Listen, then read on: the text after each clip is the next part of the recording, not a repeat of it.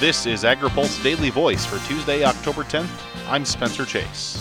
A Department of Agriculture study is taking a look at nutrient runoff in the western Lake Erie Basin. USDA's Natural Resources Conservation Service says a look at the conservation effects assessment projects will demonstrate that farm conservation practices in the region are reducing runoff to the lake. Martin Lowenfish is with NRCS. He says the most recent version of the study is a follow-up to research from 2006.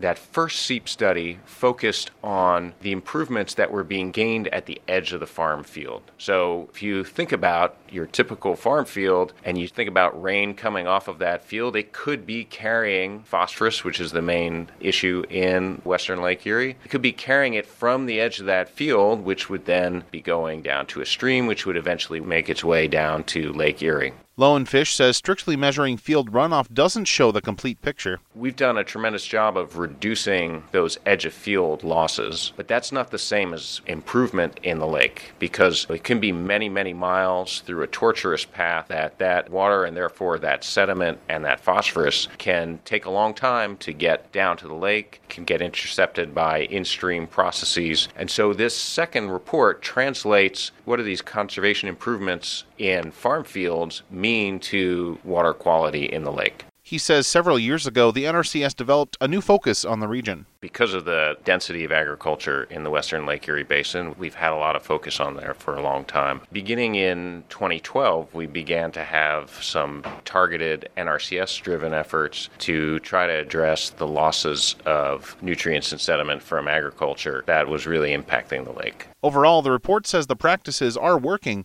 and benefits will continue to materialize as more producers adopt them. Reporting for AgriPulse, I'm Spencer Chase.